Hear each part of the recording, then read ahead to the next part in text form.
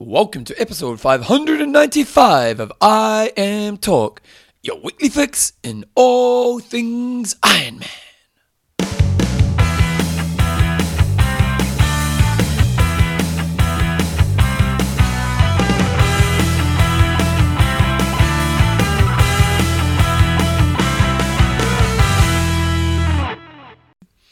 Righty, team, welcome along to episode 595 of I Am Talk with Coach John Newsom and Bevan James Oz. How you going, mate? I'm pretty good, Bevan. Pretty good. Going for a bike ride today, I can tell. Just a little bike ride. Got to commute. Got to put a few flyers in letterbox telling people about an event that's on this weekend. What event's that?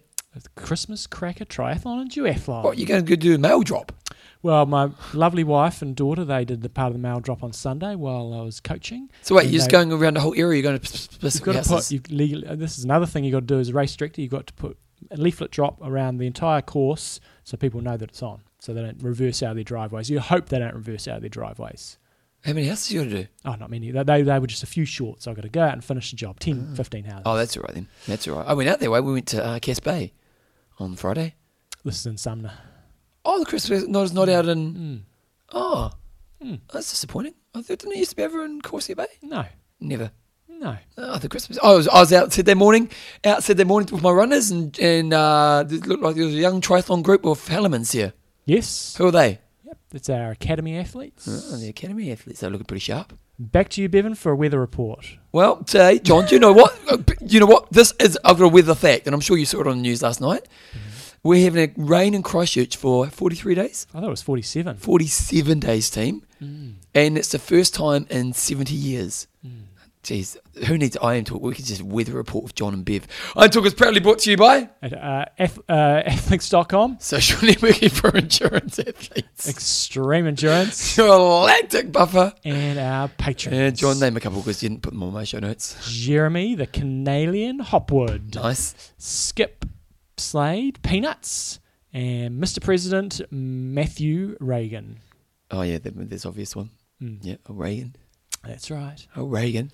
When I was a kid, Reagan, I thought he was awesome. Did you? I didn't really know if he was a good president or not, but just because he was a movie star and he was a president. There you go. It's a win-win. Okay, John, this week's show we've got some news. We've got a discussion of the week. It's a pretty poor one. We have Statistic. We don't have a high five. No. John, history lesson. Yep. Good work. We've got an interview with a guy called Matthew Evans, and he's going to be talking about cheating. Why people cheat, John? Why do they cheat? We've also got Wanger of the Week and questions and answers at the end. John, news is going to be a 2-minute segment today. It's huge week of news. But we did have Taupo 17.3 and another race without the swim. Yes, so down here we had some algal bloom pop up in the lake, which means the swim got cancelled. Which is, again, because of the weather. Yes, so it's a real concern down here because we're at the start of summer, and so lakes all around the world get the algal blooms, but down here traditionally, it might be later in the summer. So the swim got cancelled, and Taupo, if you haven't been there or don't know anything about where we have Ironman in New Zealand, it's a massive lake. It's about 100 miles to go around the lake, and massive holiday spot. And beautiful. In New Zealand, when holidays happen, this is our big holiday season. We're Christmas time. And places like Taupo, they go from like a 2,000 population to like 100,000. Slight exaggeration, no, but yes. 2 million. but totally along. And people are out there boating. You go there because you're on the water, you're going boating, you're going swimming, and nobody's going to be allowed in the water. So it's not just big news for triathlon, but the other real concern is obviously you can't think this is going to clear up by the time Ironman New Zealand comes around, which is all the way in March. But when algal blooms come, if you have hot weather, they don't go away until the water cools off again. So real concern, I think, for anybody. And there's you can't really do a backup campaign, can you? There's nowhere else to swim, is there? Around Taupo, Yeah, I don't know the answer to that. Because if that's the case, they need to be thinking contingency plans right now. So, because we can kind of say, well, there's a pretty high chance it's going to be a problem. So we get to race day and go, they cancelled the swim. And it's like, well, last weekend we go, oh, bad luck. But in foresight now, but at the same time, if there's no other option, well, you're just kind of screwed. So anyway, to the racing. It's obviously a Kiwi race. It's only a 70.3, but we're Kiwis, so we like to promote it. And even better, we have our local lad, Mike Phillips from Christchurch. It is no news this week. So. Took out the race. So they ended up having about a 3K run to start, and then they did the bike and then the full run. So he had a great race, really just killed it at one stage, fairly late in the bike, and came off with a couple of minutes lead. Braden did have a bike mechanic, didn't he? He did apparently, yeah. But in terms of Mike Phillips, he was off with a good gap to the main contenders. There was also, I think Ben Collins was right up there as well, but he got a 1 minute penalty for not racking his bike in the correct place, so he sort of tumbled down the board. But yeah, Mike Phillips ran strong to hold off Braden Curry, one of the best athletes in the world, which is great. Callum Millwood from New Zealand third, and Dylan McNeese was in fourth place, which is a solid result because we know that the swim is his strength, and for him to be able to hang tough there and get fourth was a good result. And equally on the girls' results, so it's a real breakthrough for Mike because he's a bit of often gets second in races and really good performances, but he's got so many podiums, and so to be able to beat someone like Braden Curry is a fantastic result. And equally on the girls' side, and Callum, because Callum was a decent athlete. Yeah, absolutely. On the girls' side, we had a bit of a breakthrough performance there by Amelia Watkinson, who's a Kiwi. She lives over in around sort of Tanyapura, and she beat home a very strong field. So Jocelyn McCauley was in second place, Laura Dennis from Australia in third, and Laura Siddle in fourth. So very solid performance. Gina Crawford's back to racing. She was down in 11th place, so she's going to build up for the Challenge Wanaka Halves. So all in all, very solid field for a Kiwi race. Kylie Cox got third in her age group. Well done, Kylie. Nice work. Smashing it out, mate. Yeah. Smashing it out. She was pretty happy not to have the swim, I think. Right. It must be awesome when you're someone who's, swimming might not be your strength, or you might not be that swim fit right now. I know it's triathlon, and I know you're meant to have a swim, but that day, like your mate last week. Well, yeah, no, you would. I totally agree. You would go fantastic. That gives me a competitive advantage, but I still think on some level, they're still going to be disappointed there's not a swim. You would hope. You're doing triathlon. Yeah, I don't think I'd be bothered. Maybe on one of those cheats we talk about later on the show. That's it for news this week. We've basically got a couple of halves down under. There's one in Australia, the Sufferfest Mount Martha, and we've got another half in New Zealand, the Rotorua half. That is it for the news, and I don't anticipate there being much news next week. So. Does Rotorua get many halves? I mean, many people at the race? Yeah, they used to. I don't know these days, but they used to get massive. Yeah, Rotorua was a big race, wasn't it? When's the Mount? That is at the start of January, early January. That's always a big one, isn't it? Yeah. Okay, John, well, we'll be interested to see with Wanaka coming as a half now. We've got quite a few halves in our season. Back in the old days, you pretty much had two, didn't you? Yeah, there's sort of 3 or 4 now. Yeah, you'd have the Auckland, but they was always late in the season. Never got many there. But I think probably the more important thing is for, say, a Challenge Wanaka, whether you're actually going to see people go, I don't want to risk it at Taupo if they're entered already. I want to make sure that I'm doing an iron distance race with a swim. Maybe I'll transfer to Wanaka. Oh, you think that may happen? I mean, I'd certainly... It depends what your motivation is. If you're trying to qualify for Kona or something like that, then you might go, I'll stick with it, and irrespective. But if you're only doing an iron distance race with a swim, I don't know, it's worth contemplating. John, I'm looking ahead to the next segment. So we've got discussion of the week coming up. And this may be one of the worst ever, John. Well, last week I was trying to add layers to it, and you said no. No, this is going to fire it. This is going to be fantastic. And we got 3 answers. I only registered 2. One of them wasn't really an answer, was it? Mark, yeah, true. He didn't even really, yeah, but still 3 replies. Jeepers creepers. The topic was, we had the week before was the best things. Oh, that was good. Best presents you've had or best things you bought this year. Like 50 comments on that one. Yep. This week I thought we're going for the worst ones. You must have had some crap things either people have given to you or things you bought that were just a waste of money. Yep.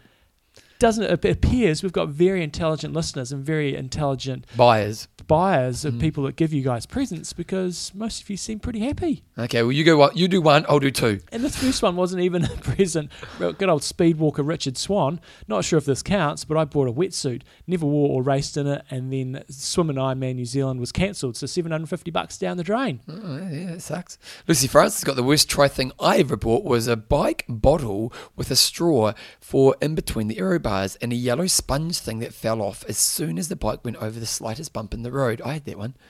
Yeah, the sponge thing was a waste of time. The water keeps splashing at me and the straw had a mind of its own. I used to use it. Mine wasn't actually so bad. I think eventually what they did, because when you first got them, they just give you a couple of rubber bands. Yeah. And then eventually they had the brace, didn't they? Right, yes. Yeah, and the brace was the key to that. And it's this week's discussion. What was the third one on there? Mark Adrian Hernandez has got not receiving any tri presents ever. Oh, poor Mark. Let's give Mark a hug, John. John, I don't know, presents. Let's just say worst thing you bought. Because I had a few things, and these are not necessarily criticisms of products, but they're things that I basically haven't used very much, and in some cases I would like to use, but just haven't got around to it. The first one was a swim metronome, which is like that. You put it in underneath your swim cap. So it's help you for your speed, is it? And sort of helps you with your stroke rating. And it's just been sitting there just gathering dust. Did you ever use it? I think I maybe took it to the pool once, and then it's just sat there collecting dust. Do you think you get out of rhythm? Sorry? Like, do you think there's a value for something like that? Well, most of these things I'm going to talk about are tools, to, like doing drills and things like that. So you wouldn't do it all the time, but you might go to the pool and do a set where you're going, I want to do 10-100 steady, and I want to be trying to hold my cadence the same. So a bit like your cadence on the bike. So I definitely think there's benefit to it. It's just something for me that has collected dust. A second thing that has collected a lot of dust, and again, I would like to be using more, is the old Vibram 5 fingers. Did you buy some? No, I got gifted them, thankfully. Good old Pete McLeod gifted me a pair. Nice. Which was very nice of Pete. Oh, now you made Pete feel bad. Well, no, I have used them, and the intent is there to use them a lot more, because my feet haven't grown, so they still fit me. Fit me. Yep, I'm glad your feet haven't grown. But Pete is a fantastic helper of triathlon. Put him up on the pedestal, because he often helps out with events, just there, wants to build club culture and things like that. Fantastic. Good on you, Pete. So the Vibrams, I have used them, and have used them a reasonable amount, but sparingly, just probably more out of the hassle factor of actually going, well, I don't really want to run on the road. I've got to take them to the park, and then if I'm going for a run, I've got to carry them down. So they are something you could drive to the park. Why driving anywhere? Why would you do that? Well, because you complain. You don't do the thing you meant to do because you've got to run to the park. You drive to the park. Don't drive. Don't drive. Bike to the park, hide them in the bushes. Better solution. Or carry them in my lazy hands. So there's definitely... lazy hands? Yeah, see, that's great podcasting. Anyway, Vibrams is something that I do like as a product. Haven't used as much as I should have. Would like to. Can you still get them? You can, but they do. Because didn't they get sued? One of them got sued, didn't they? Let me have a look at Vibrams. I'll look up Vibrams. Did you spell it right? If we were based in States, people would probably try and sue us. You sue anybody in America, don't you? Yeah, you sue everyone. Oh no, you can still get them at Trek. Yep, they're pretty popular. The other thing I don't use as much as I would like to is swim cords. They sit there collecting a lot of dust. Really, really beneficial. And I know a lot of you guys, I bet, have them sitting there as well. Massively beneficial. But no, they did get sued. They did? Yeah, so Vibram US, the company that made Five Fingers running shoes, have agreed to settle a lawsuit that alleges the company made false and unsubstantial claims about the health benefits of the glove-like footwear. According to the court filings, Vibram settled to put the matter to rest and avoid any additional legal expenses. Vibram expressly denies and continues to deny any wrongdoing alleged in the actions. So they paid the money, but wouldn't do anything wrong. So swim cords, fantastic tool. I don't use them enough, but definitely think if you've got them sitting around, especially if you're going through winter, fantastic technique tool, fantastic way to just bump up a little bit of extra swim-specific strength into your program. It's one of those things you just got to make a bit of time to make it happen. And then the last one... When you use them, at the pool or at home? Oh, at home you can use them. You can use them as a warm-up exercise, but I would more likely use them at home and just maybe incorporate them into doing like a core strength routine. So you might go, I'm doing 30 minutes of core. I'm going to do 15 to 20 minutes of specific core work, and then I'm going to tack on sort of 5 to 10 minutes of specific strength work, swim strength work at the end. So really good tool, but for me, collected a lot of dust. And the other one we mentioned last week was the old Stride Power Meter. I've got one, used it quite a bit in terms of in the lead up into Rote, but for me personally, I find that I can get enough information out of my Garmin for the courses that I run on and for where I train. It would be totally different if I was going to be doing a different course, say like Ultraman. We talked about with Rob Gray last week. If I was doing that course, that's something that I would definitely use. Or the a lot Mototeppu more. Marathon. Like if I was going to do that, I was thinking about doing it. It's not going to work timing wise, but I'd love to do that race. It's a good hilly marathon. You know, you can use power as a real gauge. Especially when in Ultraman, you've got that long downhill, and potentially you might have a really strong tailwind, which has sounded like they had this year. So environments like that, I think it could be really beneficial. But for me personally, I'm finding that I get enough out of my Garmin in terms of cadence and all that sort of stuff, and just. I'm sort of starting to pull away a bit from some technology, just thinking people are just spending too much time looking at the numbers, analysing that, looking into this, that and the other thing. All effective tools, but just if you invest a bit more of that time and energy into training, I think you'll get more of benefit. But technology has made us better athletes. I don't disagree with that, but some people are just starting to take it a little bit too far, spending so much time in front of their computers looking at this and looking for all these golden solutions, whereas... It's, the old Sato way is just get rid of all your devices essentially, and just get out there and make it happen. So for me, I'm just kind of thinking, I don't have that many things. I haven't used the Stride. We have it, but my watch is more the problem is my watch is too old. You can use it with your phone, but I like Strava. This is something that's shit that I got this. My bloody... tried to replace my Life-Proof case and got one off TradeMe. I think it's a fake. It's not working properly. I'm not happy about it. I suppose I need to go and upgrade because I can't get the case because my phone's a bit old. And how old's your phone? It's what's that? It's a 5. Oh, John, how do you survive with that? Quite easily. Is it pretty painful? No, the case is Have painful. you upgraded the OS? That's where you probably haven't upgraded your OS. Do not upgrade your OS. I think I have already. Because I had the 6 and I upgraded my OS and it killed it. Yeah. So I've got the 10 now, John. Yeah. I've got Face ID. I love my Face ID. Don't need all that shit. I just need to be able to text people. You know what? The phone people. is the one thing I'm willing to spend a lot of money on. You told us. You got a naked picture of Joe on your phone. Yeah, you want to have a look, mate? There you go. No, it's a wedding photo. Picture. It was just I saw a bit of skin there. Good. I'll give a skin out for you. For me, the Stride I haven't used. It's partly because I need better technology to use with it. But I'm not someone who needs to upgrade my technology. My phone, but I had my phone for 3 years. Mm-hmm. Like my Garmin, I got my Garmin about 5 years ago. Still does what I need. I'm just when I'm running, I only use pace.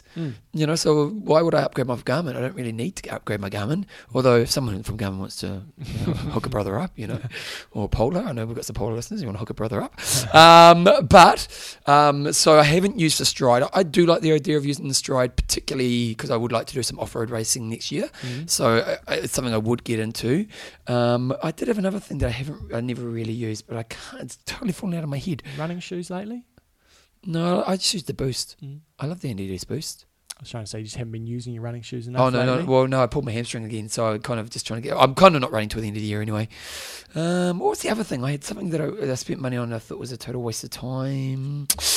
John, I can't remember. I'm sure it'll come back to me later in the show. So when it comes up, I'm going to just totally stop what's happening. Yep. And I'm going to let you know what. Don't you hate when that happens? Hate it. When something pops out of your head, and it was life-changing information. Anyway, John, this week's discussion. What has been your moment of the year, and in terms of triathlon stuff? This is your moment. And this is so. What we're trying to do here is just a snapshot moment. It's not like the performance of Patrick Langer all the way through the race at Ironman Hawaii. Oh, so it's not your moment. It's just a moment. So, like for me, one of the real key moments that I enjoyed this year was Andrea Hewitt sprinting to finish in that was pretty cool. I think it was Abu Dhabi, and then her speech afterwards. That was probably my highlight of the year in terms of from a Kiwi perspective. So it's not looking for the best performance of the year, but just some moment that you saw or out there on the course. And can it be your moment? I suppose it can be. We probably want a few. The way you've worded it, we want more than 3 answers, John. People love talking about themselves. So, what's your moment? So, because when I interpreted, I thought, I thought you said, okay, well, it's not the race; it's kind of the moment in your training or something like that. That's how I interpreted it. It could be okay. It can be that, but it's also just any cool triathlon that you've viewed. So, because I know that everybody comments before they listen to this on the show. So, see if you can word it to the best of your ability. I just copy and paste, John. Copy and paste. I check for spelling, and then I missed the spelling mistakes anyway. Don't check. You need to check my spelling, and then you need to email the old grinder, get her to double check it, and then we'll be. Is she the spelling? Well, she pulled us up on the bought and brought last week, and I think did she pull you up on the bottle?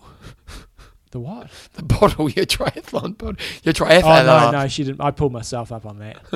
Stadstastic. It's fantastic. So we're continuing on with Thorsten's great work from TryRating.com, and we've got a link to the article that has all the records if you want to check out your country. But today we're going to look at, is it France and Spain? Just a couple of ones we didn't mention last week, and we are going to have Thorsten on the show next week. So yeah, Bevan will have a link in the show notes if you want to go through this. But he has got the fastest 5 times of all time, male and female, fastest swims, fastest bikes ever, fastest runs ever, continental records, and then national records. And I think we went over most of these, the key ones last week. Oh, Bevan's remembered. Hold on, Bevan's remembered. No, it was altitude training. Right. You know what I mean? They go and do the altitude thing at the thing. Yeah, I thought that was a total waste of time. There might have been a little bit of benefit, but I would much rather spend an hour training. There is benefit. But you had to go there every day for an hour. You've got to weigh all that stuff up. It was so not worth my time. Am I going to get a 2% gain from going altitude training, which is going to take me half an hour to drive there, half an hour each way back? Or is it better and an hour in the bloody room. But these days, what's different now, when you probably did it, was you were sitting there just breathing and with the mask over your mouth. A little bit different now. We can actually go into the chambers and actually do the training. Okay, because they got that at Sportsmed now, haven't they? Yes. Yeah. So, but again, you've still got to weigh up. It's going to take me half an hour to get there, half an hour to get back. Is it worthwhile? And that's if you lived around the corner, and then I think it's a good decision. But if you had to travel fair distances. Has there been much science done on altitude training outside of altitude environments? Yeah, heaps. There has, is there? And it really has proven to be quite effective. Well, it's very variable. So you have some responders, some non-responders. So it is quite variable. Okay. Back to the statistic. So then we had Thorsten's got there all the national records for males and females, and a couple that we didn't mention last week that I was a little bit surprised. Some countries are really excel at different distances, and 2 of those are France and Spain. So Spain especially are just producing a production line of stellar Olympic distance athletes, but not so many on the long course. That was interesting, isn't it? Yeah, Ivan Rana is... but he was short course, wasn't he? He was short course, and he's got a very fast time. So his record for Spain over the iron distance is 7:48 at Ironman Austria. And then France has got a massive triathlon culture, and again, very successful at the shorter distance. Are they still? I'm out of touch. They're very strong. They've got very good depth, and so their second and third tier are very strong.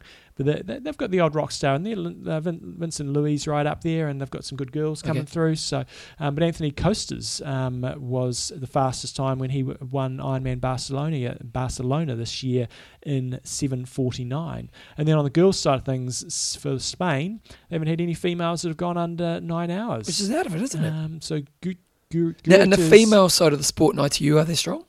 No, not especially. So not comparably to the guys. Yeah, okay. So Gurutes Fradas Leradi did a 9:01 in Ironman Brazil in 2017. So one thing that I did want to, I'm not sure if I got this wrong when we did our informal research, or I did it, but for Ironman New Zealand, I'm not sure if I quite got it right or not. So I'm going to make sure that I have got it right by using Thorsten's stats for our fastest females ever for New Zealanders. Okay, let me guess. I haven't looked at this. Okay, so fastest females ever for New Zealanders. Jo Long went pretty quick in Rote 1 year. So I did get this part of the equation right. There's only 7 seconds. But Gina went pretty quick there as well. It was a little bit more. It was 1 minute. So I'm going to say Gina, number 1. Okay. I'm going to say Jo Long, number 2. And then number 3. Erin Baker. You're getting the order right. You've still missed number 1. That's all. Oh, what do you mean? You got Gina second. Number 1. Gina second with an 8:57 at Challenge Rote 2008. Is it really obvious? Am I missing someone really obvious? Not really, no. Okay. Joanna Lawn did 9:58 at Challenge Rote in 2007. And that was the one that I couldn't find because I didn't know if she had a sub-9. Yeah, I did that year. And Erin Baker at 9:05 at Ironman Canada. And I think Belinda won that year. Belinda won and or maybe the other way around, yeah. And then Belinda Harper was our 5th ranked Kiwi in Challenge Rote in So who's the first? Britta Martin with an 8:56. I think I might have got it, but I'm not sure. So I did want to make sure that Britta Martin, she won Ironman Western Australia in 2014 with an 8:56. Oh no, definitely would have got that. So really good list that Torsten's got up here. And as I said, we'll have him on next week. And I think we did Canada. Fastest Canadians, obviously Lionel Sanders, Brent McMahon second, Jeff Simons third with an 8:04, Tom Evans fourth with an 8:07, and Peter Reid fifth with an 8:08. And then fastest Canadians, because I can't remember if I did Canadians or not, was Heather Fuhr with an 8:51 in Austria, Angela Neath with an 8:54 at Chattanooga, Sarah Gross with a 8:56 in Brazil, and Melody Elmore with an 8:57 at Ironman Arizona in 2016, and then Jen Arndt with a 8:59.27 at Ironman Arizona this year. Okay, the Canadians. Okay, Jumbo worked out quite well because Evans. We're going to interview Matthew Evans. We have. So Matthew Evans is a we'll introduce himself. Yeah, that's what we're doing. Expertise. But we're going to be talking about why people cheat, and it's a pretty interesting discussion. So here is Matthew right now. Okay, guys. A few weeks ago, we had the incident of athletes or people finding swim shorts in the flotation swim shorts in Kona shoved down the toilet, and there was outrage, and there's always outrage if somebody's busted for drugs, especially age groupers, rightly so. Remember the guy who did the flippers? And we had flipper incidents, we had all sorts of things, and I was sort of saying at the time, I can't quite comprehend what is going through people's minds, age groupers especially, when they come out of the swim and they're so blatantly cheating that they actually have to go and take these shorts and put them in the toilet. Drafting's one thing, but and there's lots of different lines of where the rules are adhered to and where there is absolutely blatant cheating. And I was really keen to actually try to understand what's going on in people's minds when they do that. So we've got someone who might be able to help us out in this area. Matthew Evans. He's not a great cheat, let's just clarify that. He's not a great cheat, so he's not going to be advising on how we do it, but maybe how we can best understand that. So Matthew, just tell us a bit about your background so people can get an understanding of where you're coming at this from. Sure, thanks. Thanks for having me on, first of all. I'm work-wise, anyway, I'm a psychoanalytical psychotherapist. I work with children in the National Health Service and in private practice in the north of England.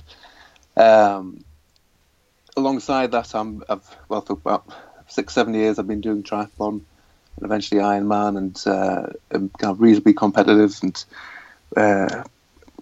competed in Kona the other year, and so I'm at a kind of reasonable level, but not the top. Safe to say, but reasonably competitive. But I guess I'm talking here from the point of view of my work, and what kind of insight that gives me into some of the Ironman athletes, and particularly the cheating side of things. So you sent me over some notes on your thoughts around cheating, and one of the things that came out to me is you sort of talked about the conscious decision making and unconscious decision making, and maybe sort of run us through that and how it relates to cheating, because a lot of people out there like to think their moral fibre's in a very strong position, but maybe just talk about how that sort of goes through different people's minds in terms of when it comes to that decision of bending the rules or actually flagrantly going against the rules.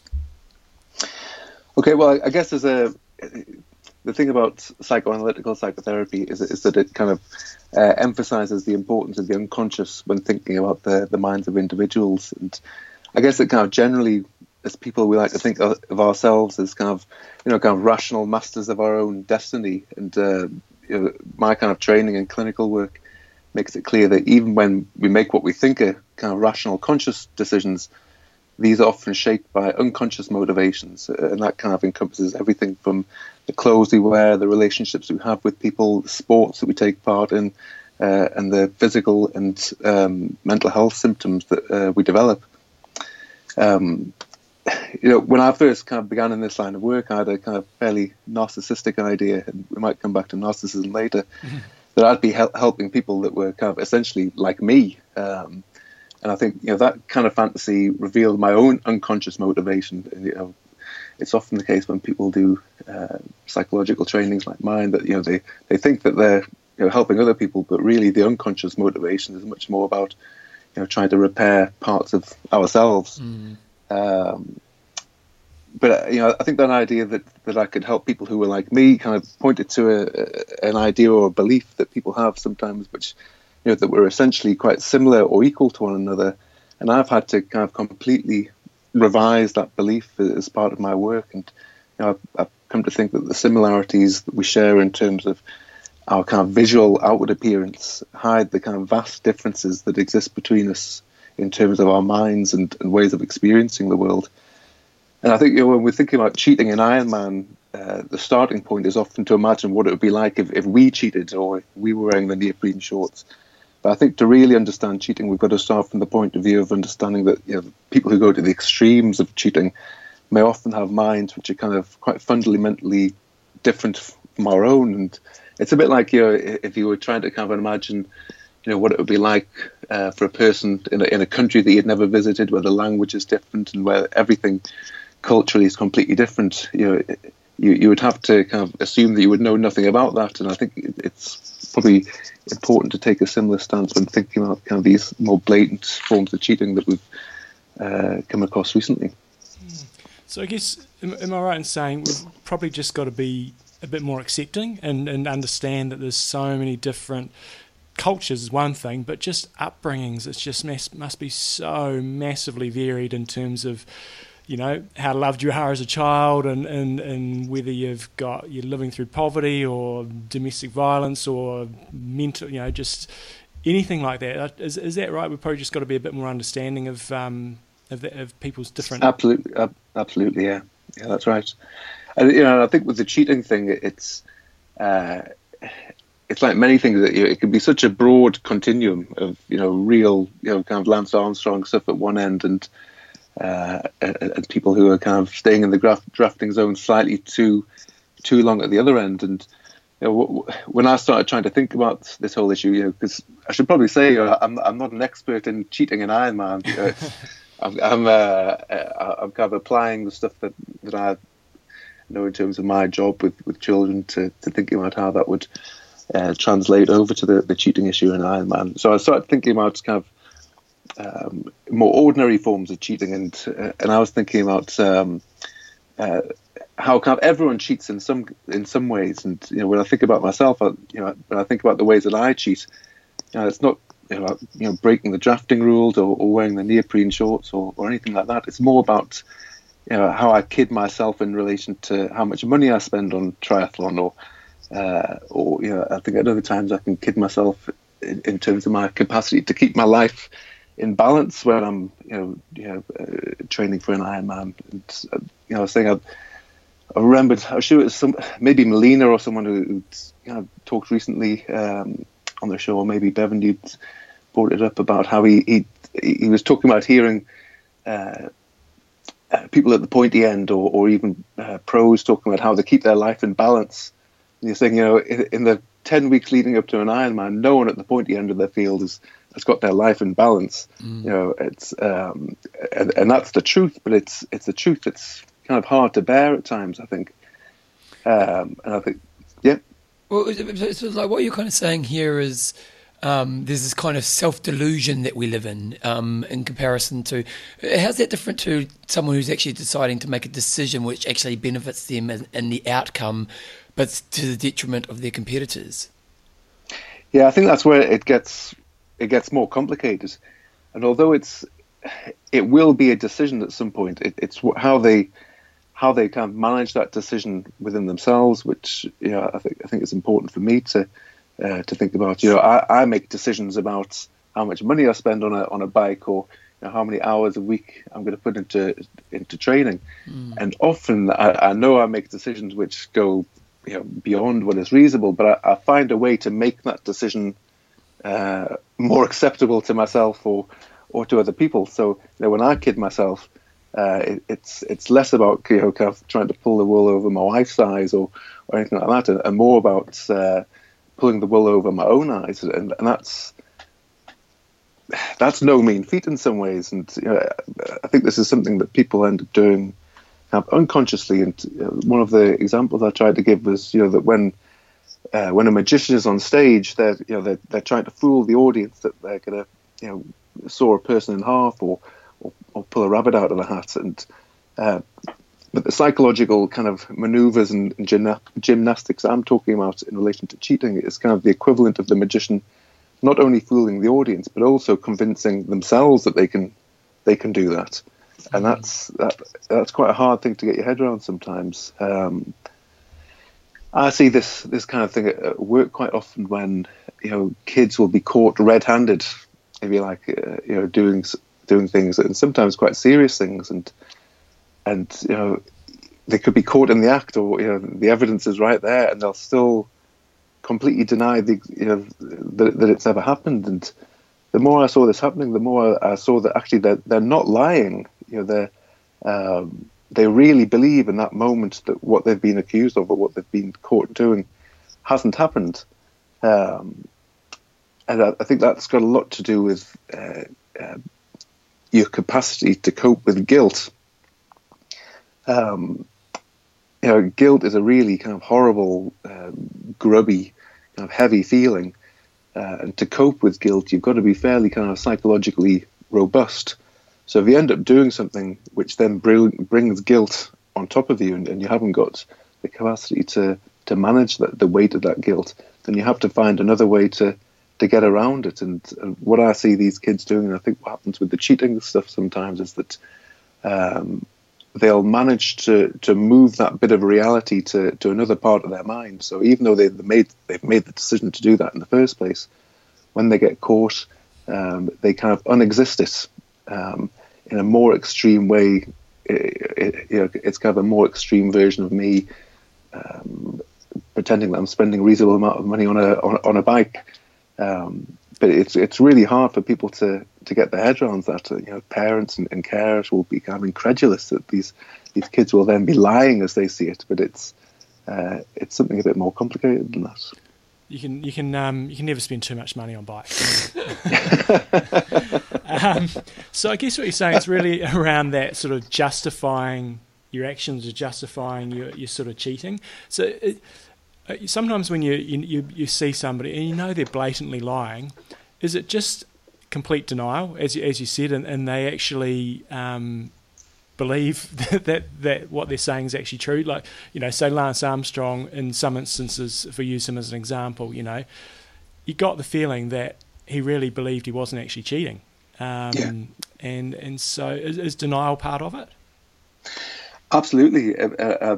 I think that it works in different ways. I was thinking about the Lance thing the other day, and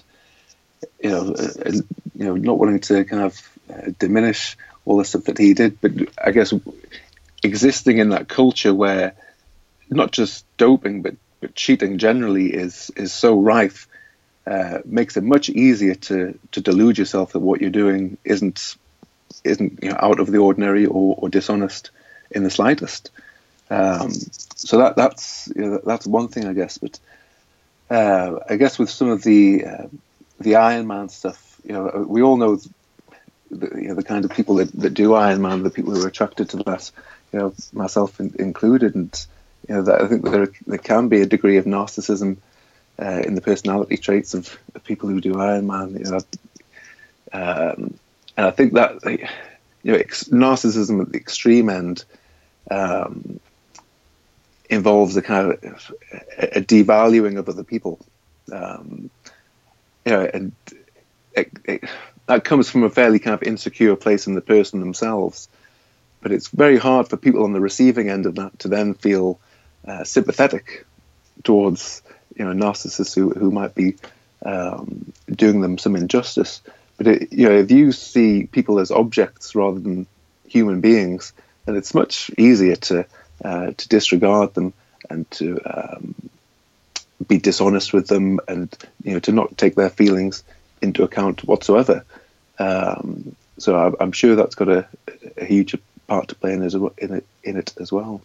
How much is it about? Like, I love this idea of personal credibility, and that being that how I represent myself to the world is a true representation of kind of what I am, and it might be in how I kind of represent myself financially or socially, or the way I act in my day.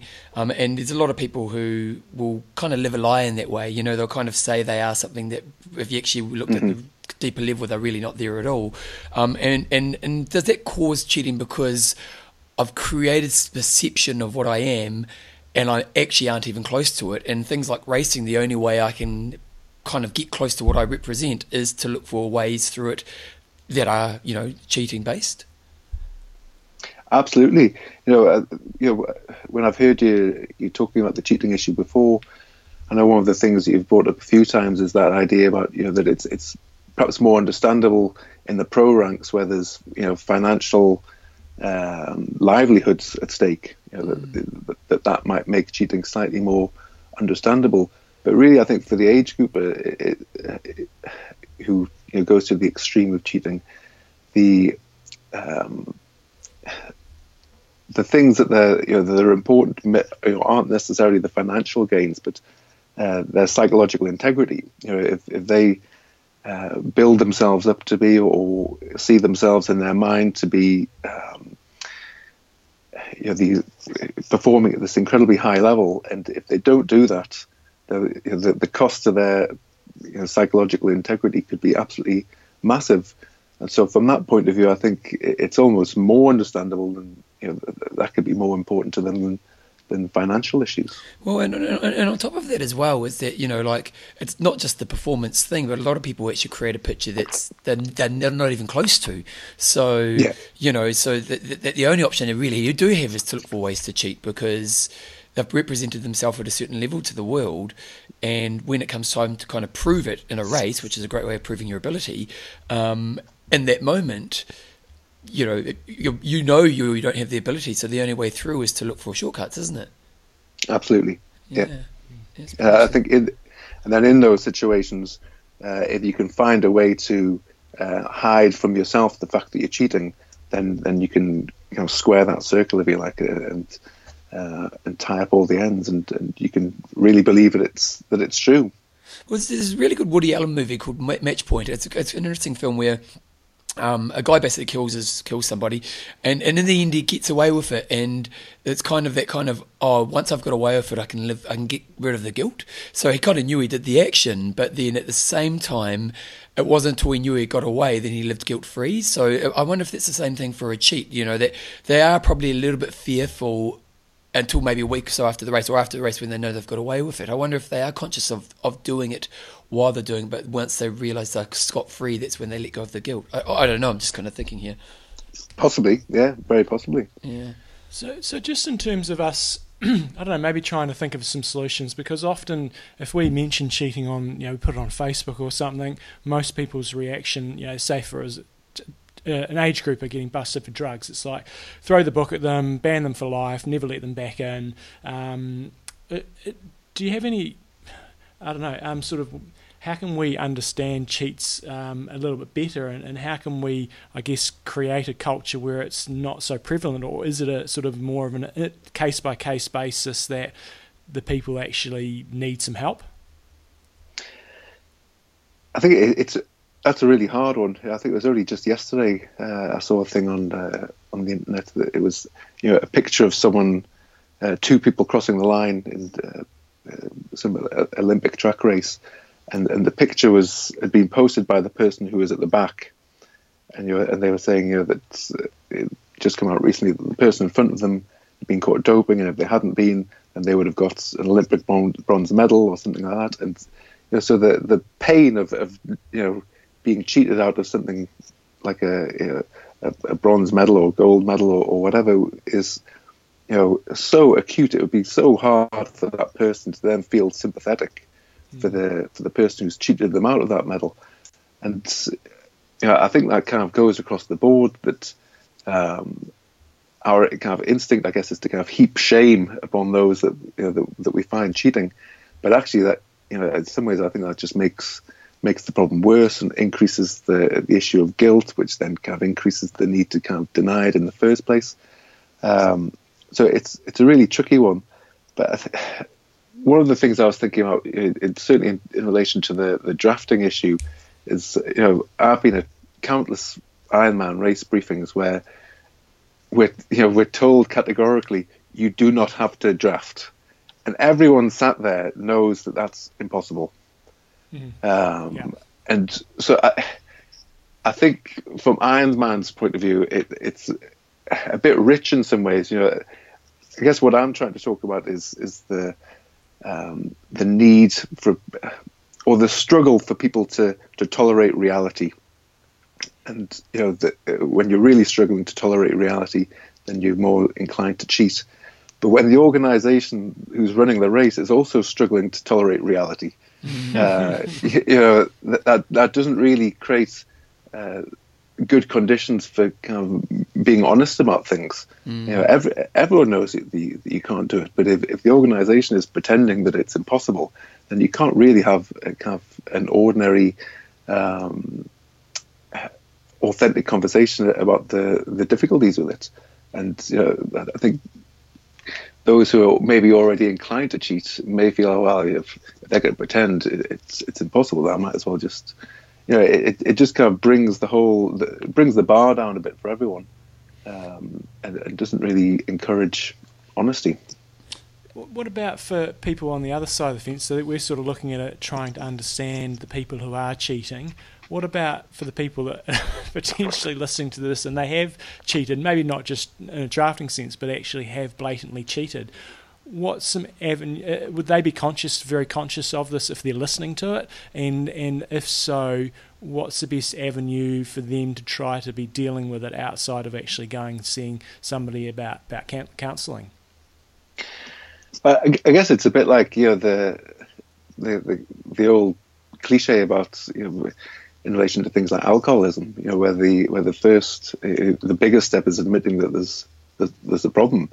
I could well imagine that there'd be people listening to this who cheat and who are still saying, "Well, that's not me." But there may well be people who listen to this and think, "Oh, well, maybe I do a bit of that." Or and I think that starting to admit something to yourself is really the starting point, and it can be kind of an issue that people might kind of tiptoe up to and then tiptoe away from, and go back and forwards with it for quite a while, because there's the potential for having a thought about cheating an Ironman to then kind of there could potentially be all kinds of other issues in those people's lives as well. So it's a difficult one. But maybe a good place to always start to is kind of a why am I cheating, and then if you can be self-aware enough to kind of see that you're doing it, is to figure out the why, because it might be that I'm putting too much pressure on myself and I'm creating an unrealistic world. It might be because the stakes are so high and I want the rewards. We live in societies where the winner does get a lot more kind of glory and attention and love, and so we kind of ultimately it might be that the reason I cheat is because my focus is on the wrong thing. Like for me, cheating's never been that appealing to me because the sport was always very much about me trying to find a higher level self. So absolutely, yeah. it would always go against, Now I was lucky to win some races in my time or do well in my age group, and I did enjoy the reward of that, but it was never necessarily a driver. And I think sometimes when we put the focus on what we're really chasing, and we can really identify, is that actually the healthy thing I'm chasing? Maybe that can help you identify if that's the thing that's appealing with cheating. Yeah, I think that the idea that they might ask themselves why they're doing it is an important one. But you have to do that without. Often people will come to see me about things that they're terribly ashamed about, and if you have an idea that something you're doing is terribly shameful, then it makes it really hard to have a straightforward conversation about it, because it's so caught up in, well, I shouldn't be doing this, I'm a bad person because I'm doing this. And I think really the important thing is to try and set aside those kind of judgments about kind of personality or things like that, and just try and be slightly kind of less judgmental about yourself in some way, so that you can have a more honest conversation with yourself about it. Yeah, well, that's the thing as well, isn't it? Is that, like, let's go back to that whole idea of that you're kind of cheating because you want to get a better social status, for example. Let's say you do cheat then, and you do get that social status. Well, that just builds more pressure for a future that's actually going to create more of the cheating type of behaviours. So it creates more pressure to be something you're not, which is not healthy in the long term. Mm-hmm. I agree. So, look, you've given us plenty of food for thought there. I think when we did the topic with the shorts, I was sort of saying I did actually feel sorry for the people that did it, and I do want to get a better understanding. So I think you've given us some good food for thought there for all of us to just understand where different people are coming from. Is there anything else you sort of wanted to go over on this topic? Not really. I mean, I guess Ironman in some ways is kind of a kind of hotbed for this kind of stuff because it becomes so important to people. When I was doing my clinical training, as part of that training, you have to have your own psychoanalysis 4 days a week, and it was just around that time I started training for Ironman, and so I spent 4 years lying on the couch, talking about Ironman, and some analysts knew a lot about Ironman, and I guess one of the things that I came to see really clearly is that the reason that I was doing and that people generally do Ironman, it's not singular, it's multifaceted and multi-layered, and it becomes hugely kind of symbolically significant for people. And when it takes on that position in people's lives, I think it can become overly important. And I think in the stuff I sent you, I talked about how I'm a day to day I'm a husband and father first, a child psychotherapist second, and a triathlete third. But certainly in those 10 weeks leading up to an Ironman, that gets a little bit blurry. So it's quite nice for the race to finish and for my priorities to get rearranged. And I think probably one of the key points is there's probably two things maybe to finish up on is if you are somebody who is deep down, you are kind of, as we talk about this stuff today, that deep down you're cheating, or there's some stuff to work on within yourself, that getting help is a great way through it. And then secondly, probably the harder thing is if somebody's in this situation, you're not necessarily cheating yourself, but where you can see one of your friends is, how would you approach that? Oh, that's a good one. Yeah.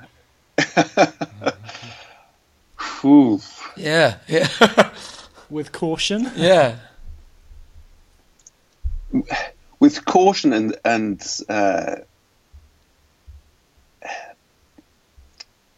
sympathy and empathy, I guess. Again, I'm thinking about how these kids that I see at work who, I know from other sources that they're doing all kinds of things.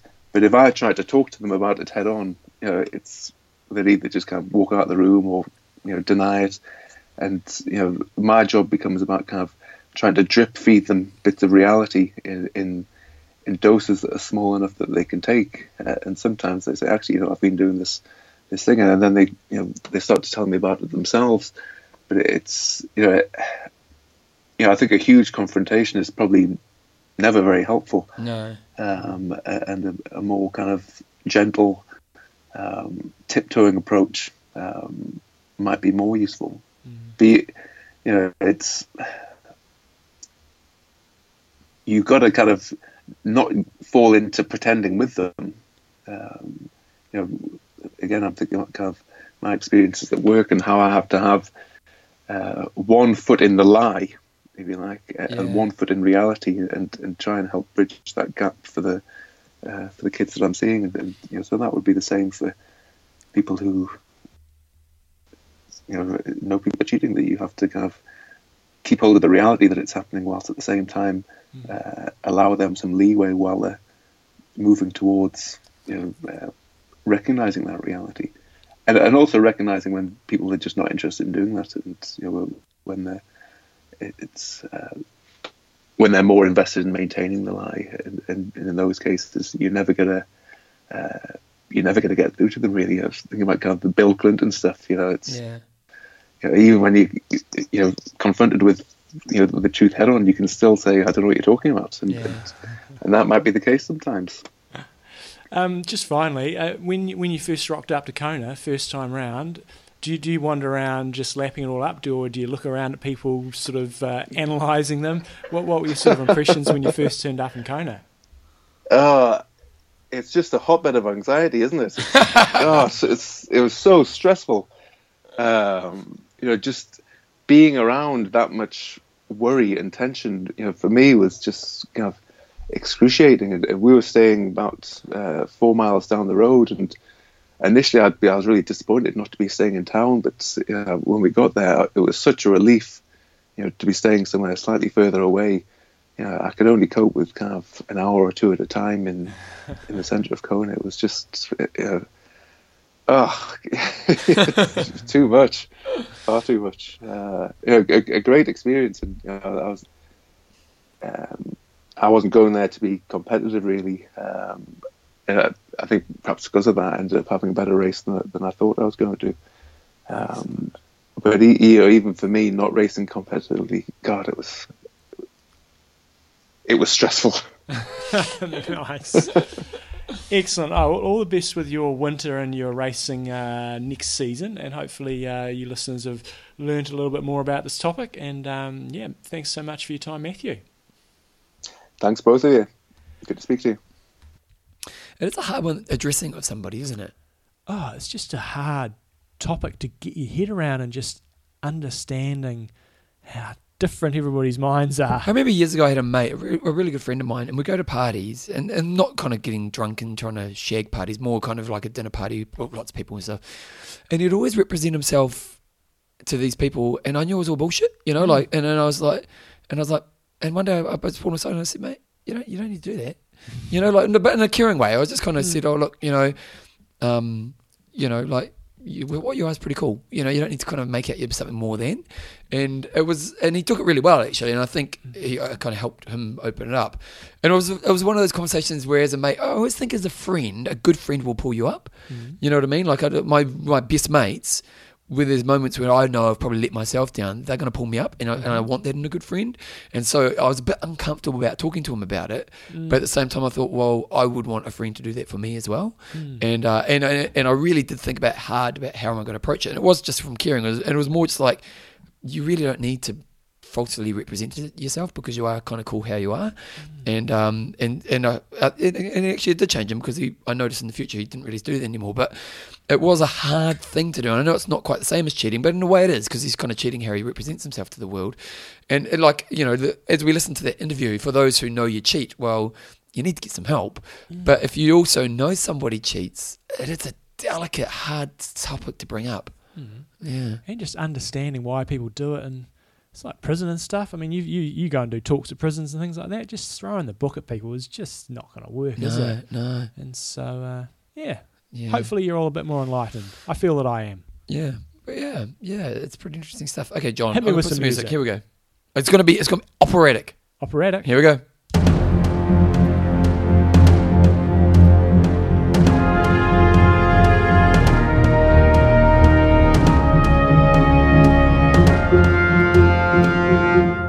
John's history lesson. Around this time of the year, we need to bring up a few different topics, because we're a bit short on content. This time round, you will have heard Bevan and I talking about the New Zealand coast to coast on many occasions. So I thought, partly for my own benefit, I want to go and actually see a little bit of the history of the New Zealand coast to coast. Yeah, it must be one of the oldest endurance sport events in the world. It will be right up there. Like other than cycling races like Tour de France and stuff like that, multi-sport. So what year was it? First Ironman was 78, wasn't it? Yeah, because we used to do that Mission Bay top, didn't we? Yeah. Or was that first triathlon? That was first Ironman. No, Mission Bay was first triathlon, but maybe that was a bit earlier. It must have been 74, I think.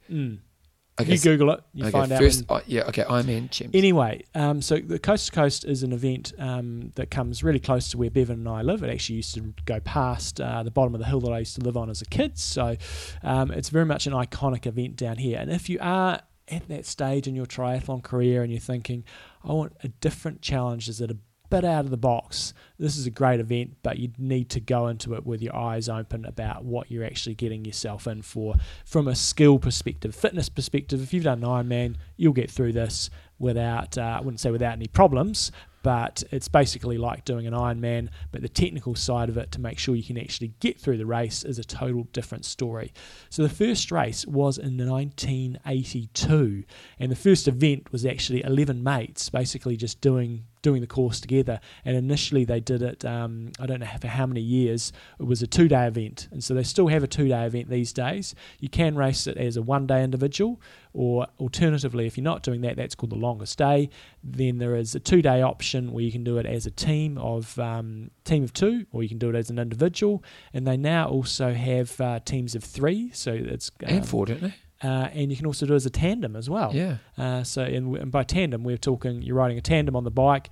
Obviously, you're not piggybacking each other on the run, but then you've got a tandem kayak as well. So started in 1982. It's 242 kilometre journey across the South Island from one side to the other. So you start with your feet right next to the water on one coast, and you finish by dipping your toes in the water just down the hill from Bevan and myself. After that first year in 1982, the next year they had 83 competitors, which I don't think they were... their first official race was 1983, and they had 79 entries, which was a lot more, I think, than they had anticipated. The first winner was a guy called Joe Sheriff, and he did it in 14 hours and 11 minutes. And there was only a couple of females, and Stella Sweeney took it out in 17 hours and 13 minutes. Again, that was a 2-day format. These days, in the longest day, we have the winners doing it in around about 11 hours in just the 1-day format. Interestingly, what we find of this race is the females tend to be a bit further behind the males than what you might see at, say, iron distance races. So I guess the times are a bit longer. We're talking 11 hours here as opposed to, say, 8 to 8.5 hours for a winning male Ironman time. But typically what we find is in coast to coast, the females are an hour and a half to 2 hours behind. I don't have a great reason for that, but it is a race that gets very strung out very quickly, especially for the females. So you don't have a lot of company out there, whereas maybe in an iron distance race, there's a bit more company out there and a bit more things to sort of keep you on track. Just in terms of the layout of the course, stage 1, you do a 2.2 kilometre run, which takes you about 7 minutes, basically from the water. You run over these boulders and you run up to your bike, and it's really just a way of breaking things up a little bit before you start the bike. And then you go into a 55k cycle, relatively flat, takes about an hour and a half, and then you're into the chunky mountain run that's 30.5 kilometres. Braden Curry went around 2 hours and 50 minutes last year, so it's ballpark the same duration as a marathon, except the main thing is with this, it's not a trail run, it's pretty full on. You're running over boulders, you're going through awesome, but great run. Yeah, waist deep, could be chest deep water, and you're doing some proper bushwhacking. There are still some trails, but it is not a trail run as what some people might expect. And a lot of stony kind of riverbed running. Yeah. There's not a lot of trail.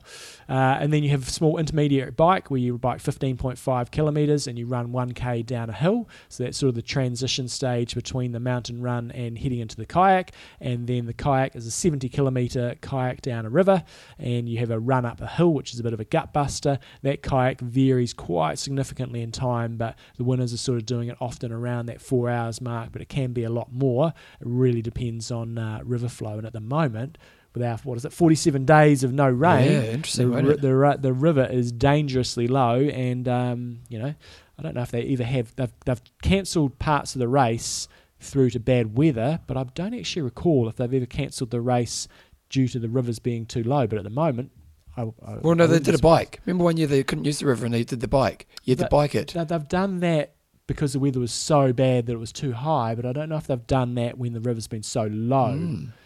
Anyway, you come out of the kayak, you run 400 metres up the hill, and after you've been sitting on your ass in a really confined space for 4 to 6 hours, for 7 hours, potentially for some of the slower ones, to get out of your boat and then run up this hill for 400 metres, you see some pretty ugly sights. And then the final stage is a 66.9 kilometre ride, flat ride, often into a headwind, flat but very gently downhill to Christchurch, and then you get off the bike and you run 100 metres to the finish line on the sand and the beach in Sumner. In terms of the entry fees, it's pretty comparable to Ironman. The early bird entry fee is $895, so a bit more, but you can kind of see where your money's going in terms of the logistics they need. And as I said, it can be done in 2 or 3 person teams or 2-day individual. 1-day individual is the full Monty. Main points are, as I said, the run really is serious off-roading. It's more like tramping as opposed to walking on trails. And the kayak is a totally different skill that you need to master. I shudder to think how crap I would be going down that river in a kayak. So just a little interesting things. The longest day came around in 1987. So the first few years it was only just the 2-day event.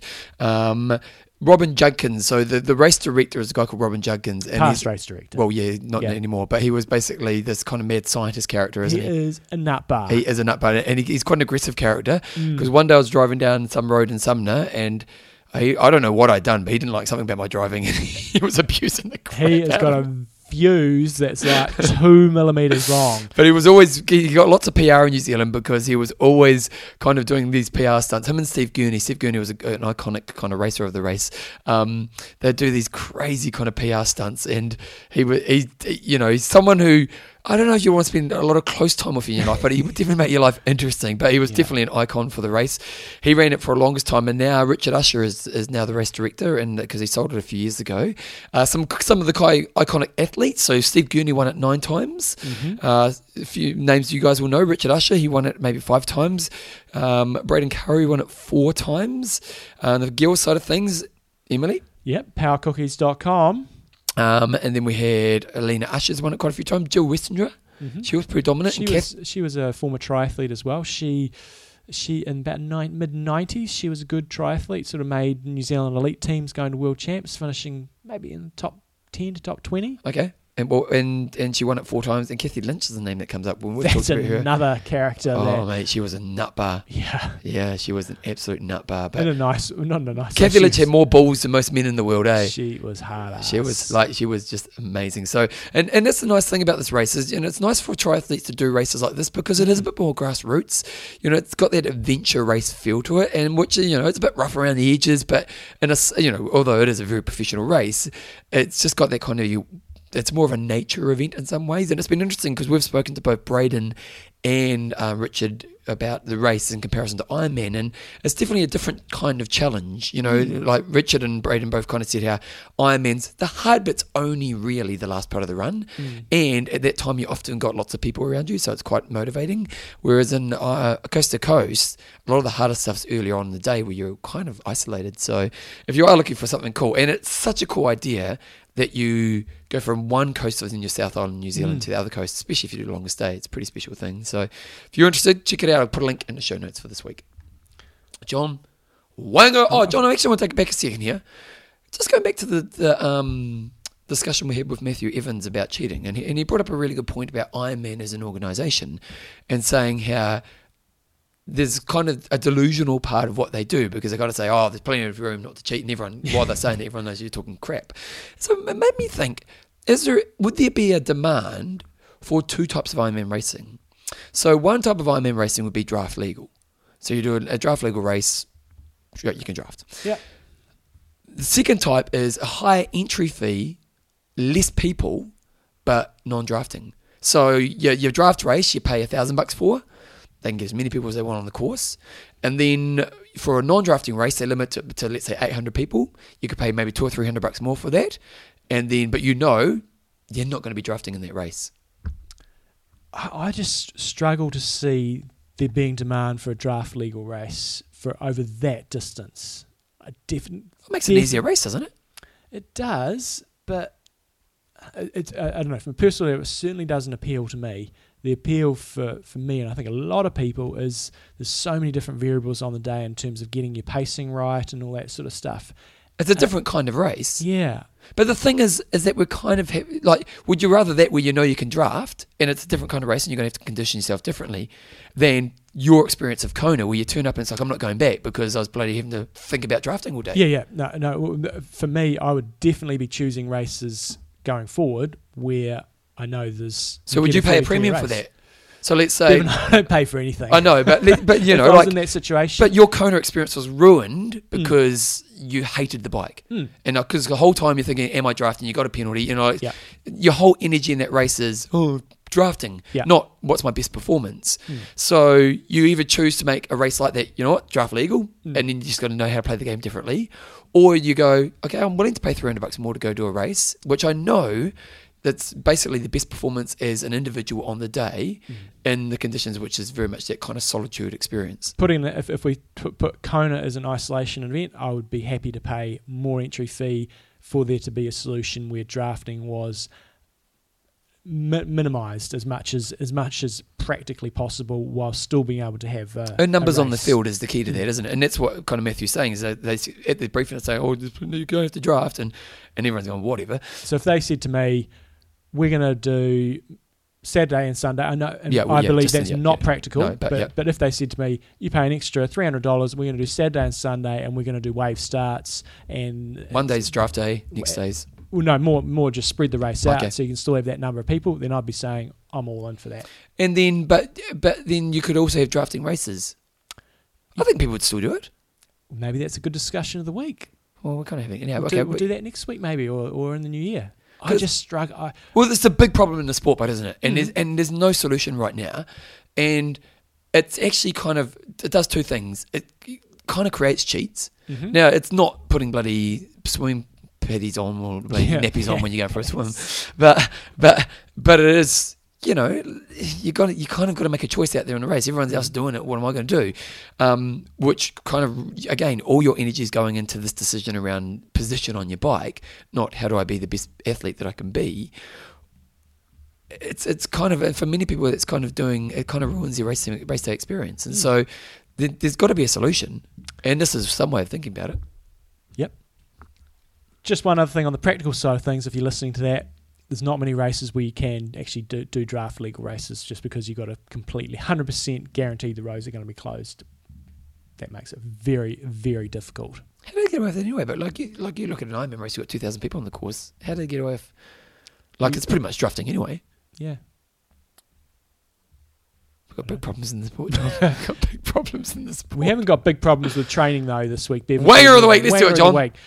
The category this week is number 6, which is swinging, the most run time. Swinging. Jim Plunkett Cole must have been listening. Last week. Well, this is what random.org gave me, Bevan. Oh, okay. Jim was like, I am number 1. He is number 1. He's back on top. Do not take my title away. 11 hours, 36 minutes from 5 runs. Amon Pipegrass was second with also 5 runs, but only managed 8 hours 37. Goodness, big gaps here. And then also with 5 runs, Tom Vickery from the Erdinger Alcohol Fray in United Kingdom. It was 4 hours. The girls' side of things, Kim Anderson Hadley was first with a 5:37. Second was Anna Marie Watson from RFM Coaching, and she did 3 hours 13. And with a one big long run, Jenna Carr Seyfried was 2 hours 10 minutes. John, do you think old Jim's ran across America yet? Pop him a note, Bevan. We'll find out. I might try to put up a Strava. Okay, John. So this week's Wingers Week. If you want to get on there and make sure you get your name read out, especially if you're doing lots of training, you need to be on Strava. You need to have your profile as being public, and then you need to join up to the IM Talk group, and you can see what everybody else is doing their training. You can go and check out the leaderboard on traintrends.com/Strava/IM Talk. Got 622 members in there, 1,097 activities in the last week. So good work. And I don't think he is, because if you look at his runs on Strava, they're a bit more kind of out and backs now. So anyway, well done, Jim. You win again. You're winner. You're winner, Jim, the winner. Okay, John, our sponsor. Extreme Endurance. Fuel 5 Plus. Yes. So this is Extreme Endurance's energy drink, but it's with the plus. So Fuel 5 Plus is a cutting-edge energy and carbohydrate formula mix made from 6 different sources of fuel, 4 different types of carbohydrate, plus lactate and caffeine. That's the key thing. There's a proprietary blend of organic sweet potato, maltodextrin, dextrose, lactate, and sucrose is designed to give the body its preferred substrate. To promote glycogen synthesis, Fuel 5 Plus contains caffeine derived from natural green tea to help increase focus and performance. And I can vouch for this does increase focus and performance. I've told the story before, but I was coming down from Harvey, feeling a bit sorry for myself when we had our training camp over there last year, and my aim was to try to ride back the whole Queen K back to Kona at Ironman effort. And I was thinking, God, this is going to be a real bit of a challenge here. So I started chugging away on the Fuel 5, which I filled up with at Harvey, thanks to good old Dr. Feelgood Dave Dwan being there in the support vehicle. Yes. And I was going down thinking, oh, God, got down to Kauai, which is at the bottom, and then just started to climb and thinking, still not kicking in. Got on the Queen K, started kicking in. All of a sudden, eyes are a bit wider, started cranking it. So really, really good. It's just a different taste at the old Fuel 5. So if you are someone that just likes to go through the ride with a bit of variety in terms of the drinks that you have, and you also want to get a little bit of a kick, then check it out, Fuel 5 Plus. Put on the promo code IMTalk20 and you get yourself 20% off. Again, Extreme Endurance, great Christmas present. If you want to give presents to other athletes or you want to suggest presents for people to give to you, maybe just things that you haven't tried, maybe you've been using the Extreme Endurance and you're thinking, they talk about that Fuel 5 quite a bit, maybe I'd like to try that. Maybe give them a bit of a suggestion. Nice. And remember to give them the promo code as well, because we all want to save some money. That's right, John. What's the promo code? IMTalk20. Check it out, xendurance.com or any of the European sites, the .co.uk or the .eu, all those ones, the promo code does work on there as well. Get it anywhere in the world, guys. Okay, guys, Ironman, first Ironman was 78. 78? Yep. When was I think we established that. When was the first triathlon? But Mission Bay Triathlon, when was that? Okay, first triathlon, here we go. 76? 76 rings a bell for me. No, 74. I think 74. I got it right earlier. Yep. First triathlon back to the early 70s and originated in San Diego Track Club. The triathlon was designed to be an alternative to hard track training. The first triathlon was held on September 25th, 1974. Don Shanahan and Jack Johnston are pioneers of the sport of triathlon. Although that is debated by John Helmans. He does a bit of a talk on the history of triathlon with the French. He reckons the French, and God knows they were like 1920 or something, wasn't it? Yeah. Anyway. It's amazing. It did take a long time because it's kind of obvious after the fact. You know, sometimes in life someone invents something, you go, oh, obvious. Why didn't someone do it 20 years ago? Yeah. You know, and the triathlon, you know, swim, bike, run. It's just a classic sport. We've got the most classic sports, isn't it? It's a classic, John. It's a classic. Questions and answers. Andy Ashton. Wait a second. Who's going to win the Christmas cracker? This weekend? Yeah. Tyrone, probably. Tyrone? Never heard of Tyrone, but it sounds like a mean name. He beat me in the bloody Challenge Wanaka half last year. Oh, okay. I know Tyrone. Yeah, so... Yeah, well, you blew up. But he raced pretty strongly. Yeah, he did. You know, I'm not taking anything away from him, but you really did stuff up He's that race. stepping up to the full... You cocked up that race. Struggled a little bit in the last 10Ks. Not a little bit, a lot. I was on the commentary going, Newsom's got it! So a few weeks ago, one of our runners was doing the Queenstown, and he's doing the race, having a blinder halfway through, just feeling great, yells out, I've got this! Oh, no. He just crumpled from there. No. Had a shocker after it. I've got this! So never call a race until you finish the bloody thing. Okay, what were you going to say before Christmas cracker, Tyrone? And he's heading down to do the full this year, and that's going to be the cool thing with the Challenge Wanaka full, is the pros this year are racing the half, so some age groupers are going to be taking home the bacon in the full. Well, there's no money in the full, is there? There isn't, but there's a lot of glory. Apparently they're going to give away bacon. Yeah. There we go. Yeah. What about girls? I haven't actually looked at the start list for the girls. It's a very low-key event that I'm putting on this weekend. It's grassroots, and I really promote it like that. It's you pay your money, you're getting a race number, and you're getting a finish time, and that's it. You ain't getting no bag. If you're a member of the Tri Club, it's $39 to do a triathlon. That's pretty good. That's pretty reasonable. We get many people there? I've got about 150 entries already. Oh, sweet. Yeah, it's good. Okay, questions. Andy Ashton's got through. I'm loving the show, an avid listener, but on this week's show, you said Alistair Brownlee wasn't enjoying 70.3. Bevan said that.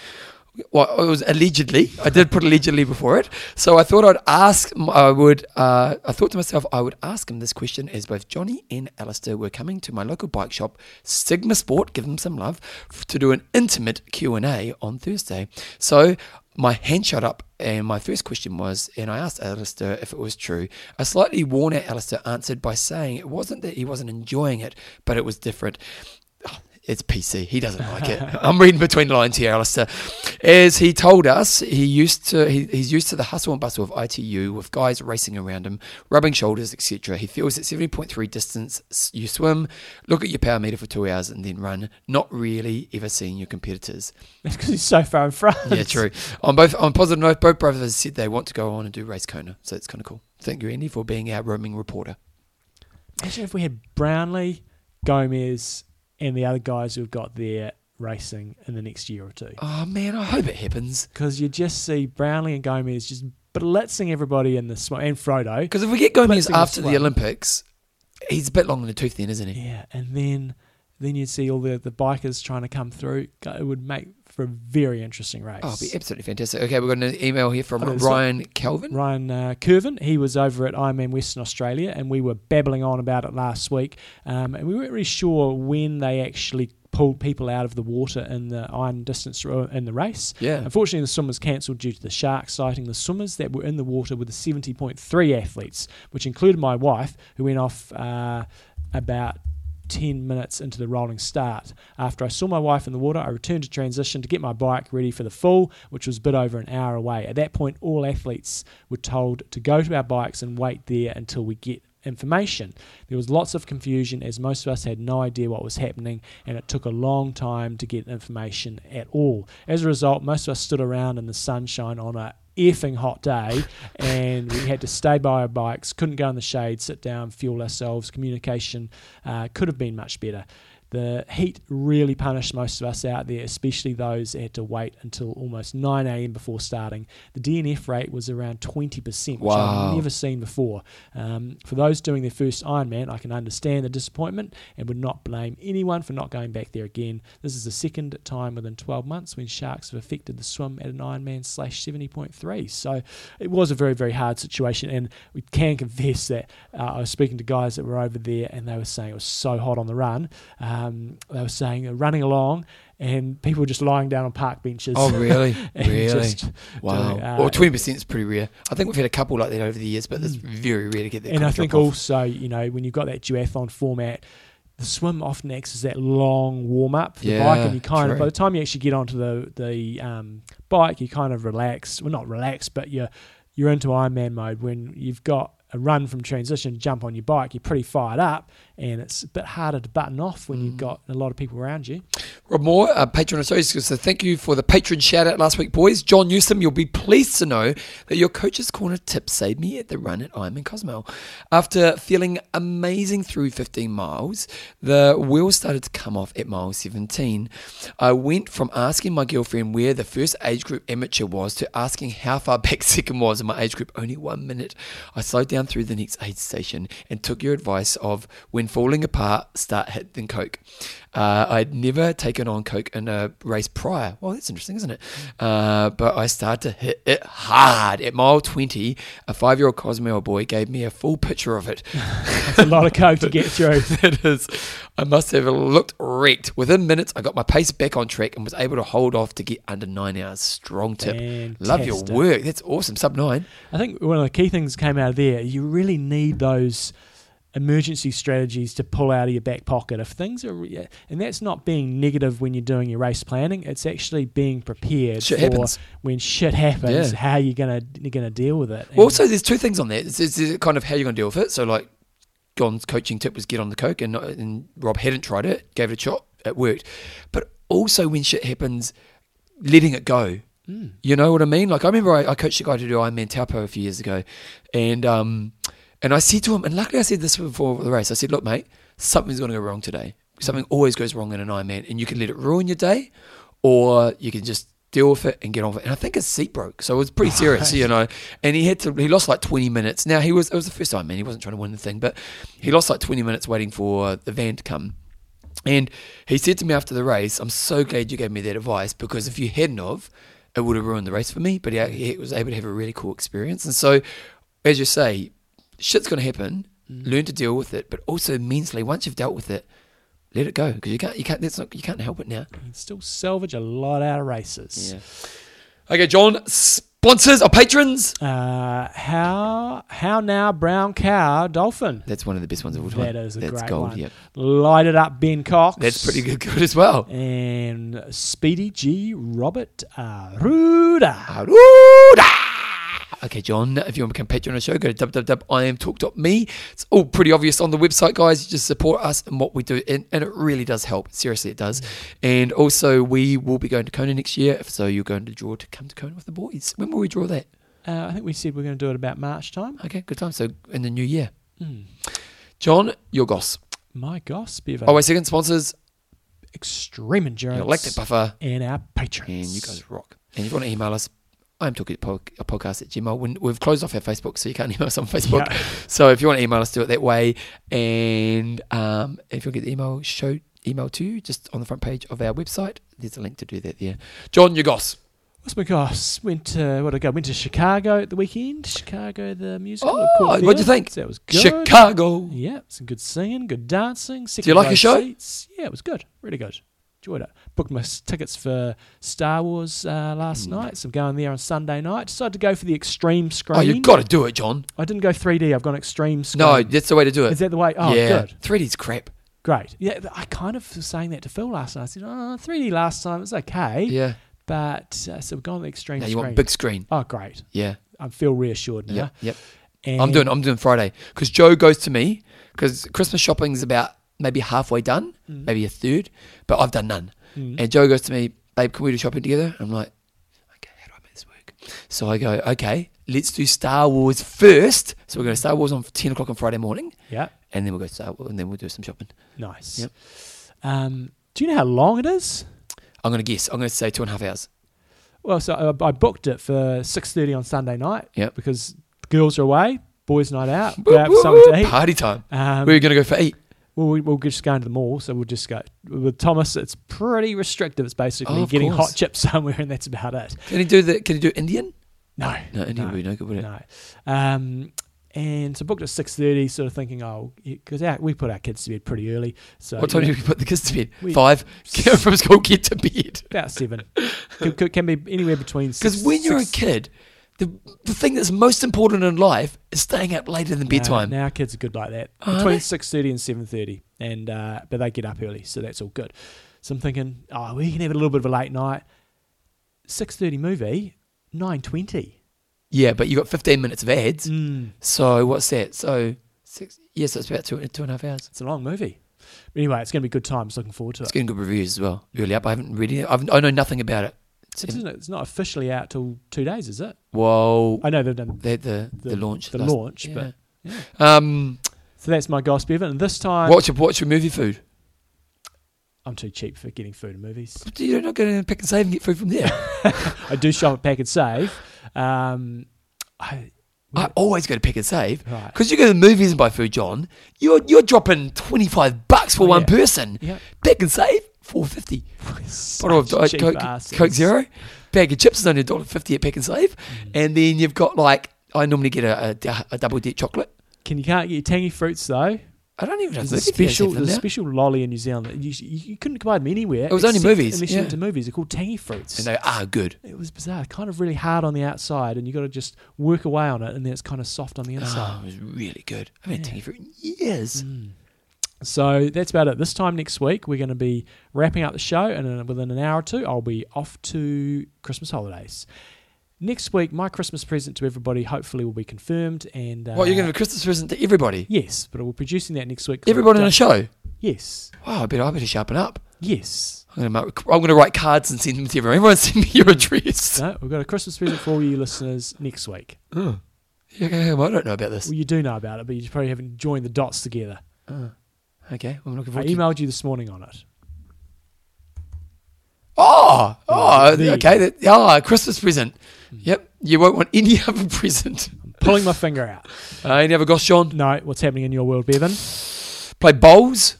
Lawn bowls? Lawn bowls? Lawn bowls, John. Nice. Yeah, but it wasn't that good. Because what we did is we had our taken work function. down by an 80-year-old? No, because we had work. Kylie Cox was there. Mm-hmm. Gail Harvey was there. Oh, yes. Yeah, all the coaches were there.